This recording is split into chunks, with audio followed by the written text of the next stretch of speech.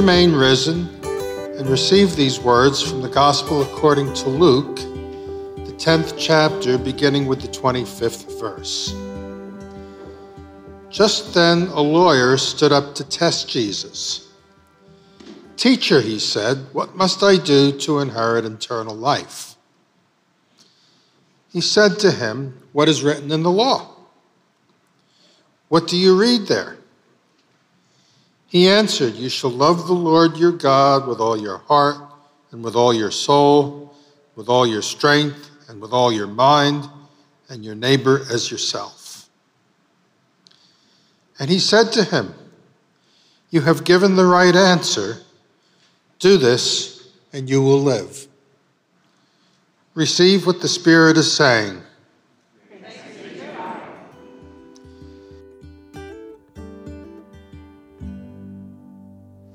And I invite you and all of us here together now to pray. Gracious God, may the words of my mouth and the meditations of our hearts be acceptable to you. Ground us in your love, O God. Help us receive what you need us to receive today, so that we might be able to respond with open hearts and open minds and open arms. In Jesus' name I pray, amen. So here's the thing. I am not good at texting. I use one thumb to type all messages of any kind on my phone. And this lack of facility has led to some rather unfortunate typos over the years. But not all of them have been bad. As you know, on a keyboard, the O and the I are right next to each other. And for years now, when I've meant to type the word love, I accidentally end up with the word live. I'm seeing a bunch of head nods. I'm not alone. Because my thumb gets lazy, in my case, my thumb gets lazy and it doesn't reach all the way over to the O. At some point, I realized that this regular mistake could serve as a useful reminder. Namely, that to live and to love are closely related. In the Luke version of the Great Commandment that is our gospel for today, a legal expert tests Jesus with the question, "What must I do to inherit eternal life?" And the one being tested, Jesus, responds with a test. "Well, you're the lawyer. Tell me what you read in the law. What do you find there?" And the lawyer gets a gold star for his answer. He knows good and well that loving God with your whole being and loving your neighbor as yourself is the very heart of the law. And Jesus responds, "Do this, and you will live." To love is to live. Some of you will know what comes next in this story in Luke's gospel. The lawyer asks a follow-up question. Who is my neighbor? And Jesus proceeds to tell a story that does not allow love to remain in any way abstract. He tells the story of the Samaritan who, unlike the busy professional religious people, stops by the side of the road to carry a victim of violence to safety and healing. Love, Jesus teaches, is found in caring for the wounded and the passed over, to notice and lift up the unseen, abandoned ones, and to be generous with our time and our resources to assure care for those we encounter along our life's journey. The lawyer who asked the question likely didn't want to receive such a message, particularly because the one who got the answer right in the story, that is the Samaritan, the neighbor, was a Samaritan, the one excluded from the lawyer's church. How about that? But Jesus says, go and do what this excluded one has done.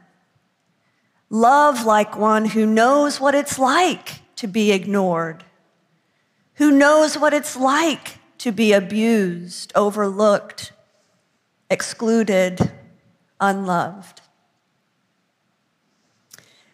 Love, Jesus teaches, is not contained in our human boundaries.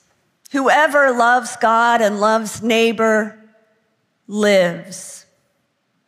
And whoever makes an act of love gives life. The life inherited through loving God and neighbor is eternal. I'm going to say, so this is just a little theological sidebar we're going to take for a minute because it's important.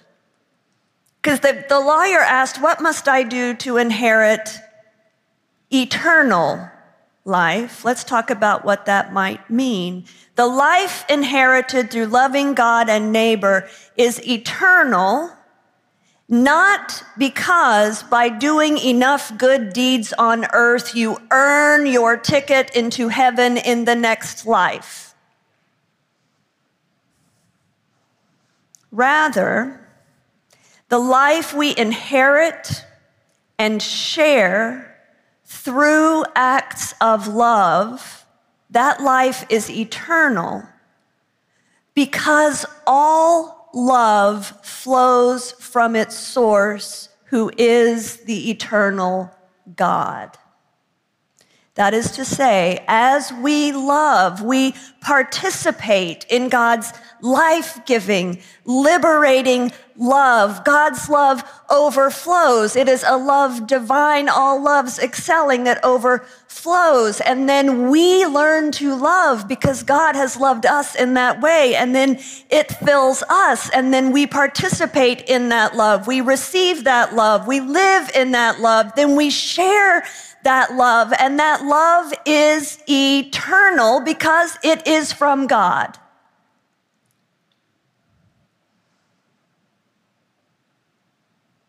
Acts of love are an inbreaking. Whenever they happen, acts of love are an inbreaking of the kingdom of God on earth as it is in heaven. We don't have to wait.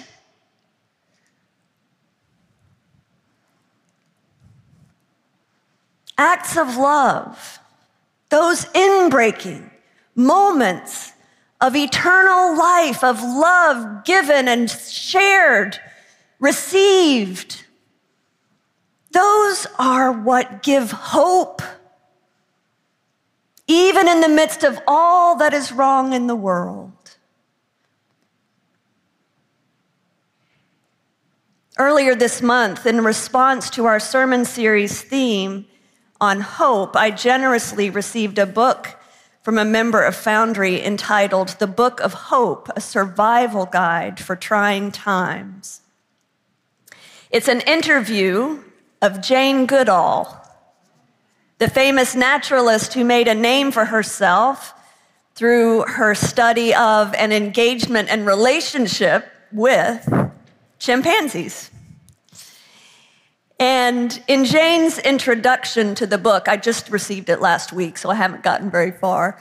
But in the introduction to the book, she writes this, and I'm quoting her. Jane is almost 90 years old, you may be thinking. If she is aware of what is going on in the world, how can she still be writing about hope? She's probably giving in to wishful thinking. She's not facing up to the facts. She goes on to share some of her personal experiences with seeing the destruction of habitat, the cruelty of people, the ways that we are suffering and doing harm in the world. And goes on to say this: I am facing up to the facts. And on many days, I admit I feel depressed. Days when it seems the efforts, struggles, sacrifices of so many people fighting for social and environmental justice, fighting prejudice and racism and greed, are fighting a losing battle. But each time, she says, that I become depressed, I think of all the amazing stories of courage and steadfastness and determination of those who are fighting the forces of evil. For yes, I do believe there is evil amongst us. But how much more powerful and inspirational are the voices of those who stand up against it. And even when they lose their lives, their voices still resonate long after they're gone, giving us inspiration and hope. Hope in the ultimate goodness of this strange, conflicted human animal that evolved from an ape-like creature some 6 million years ago. She goes on to say, what is this hope that I still believe in?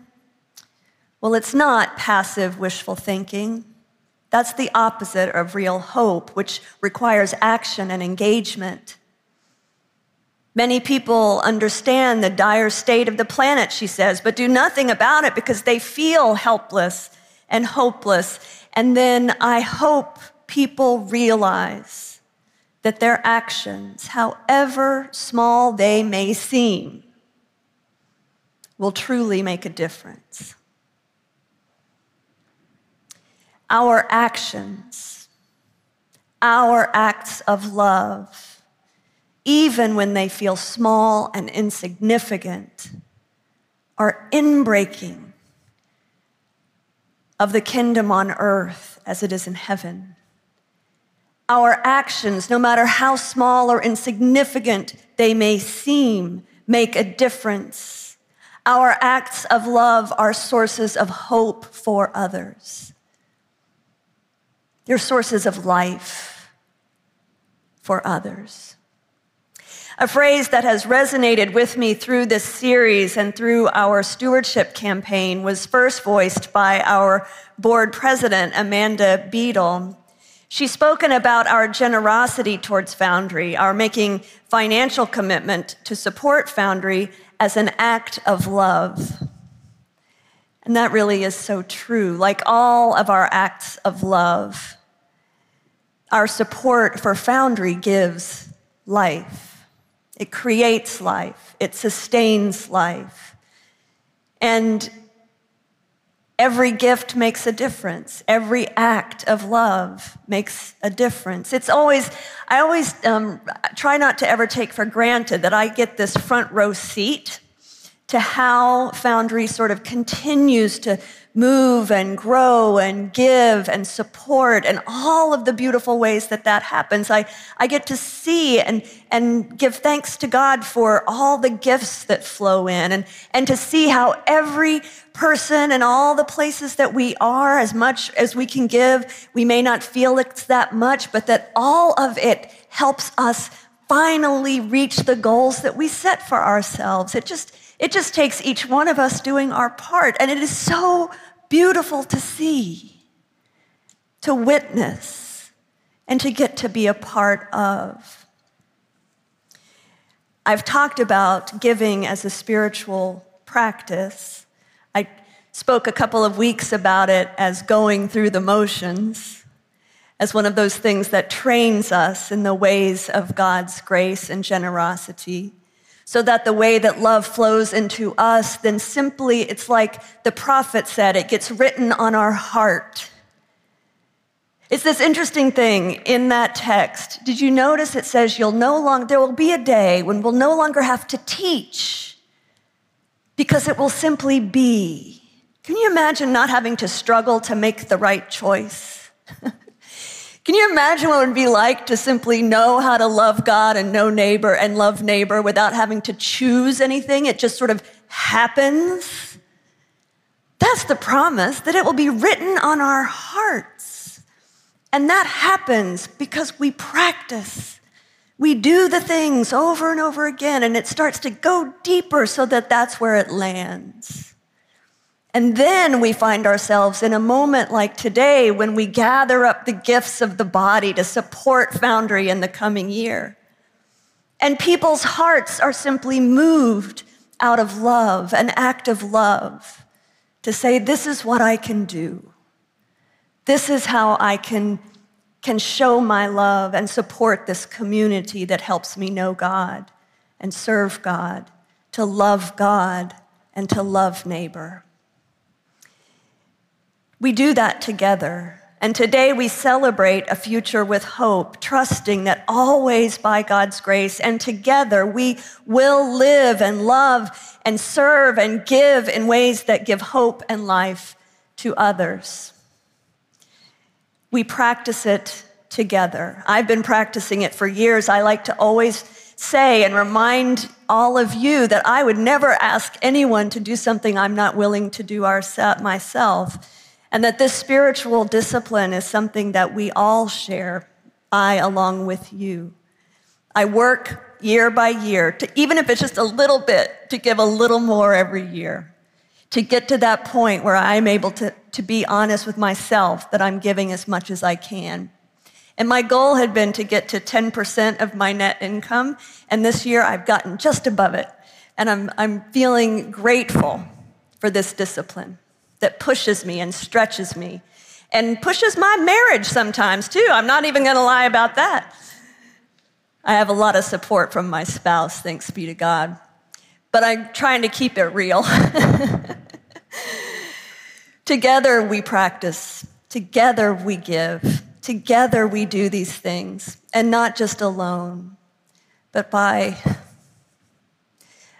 the love divine, all love's excelling, that touches our lives, connects us to the eternal, and helps us, even in our small and faltering ways, to be agents of inbreaking of the kingdom of God on earth as it is in heaven, even today. Thanks be to God. Amen.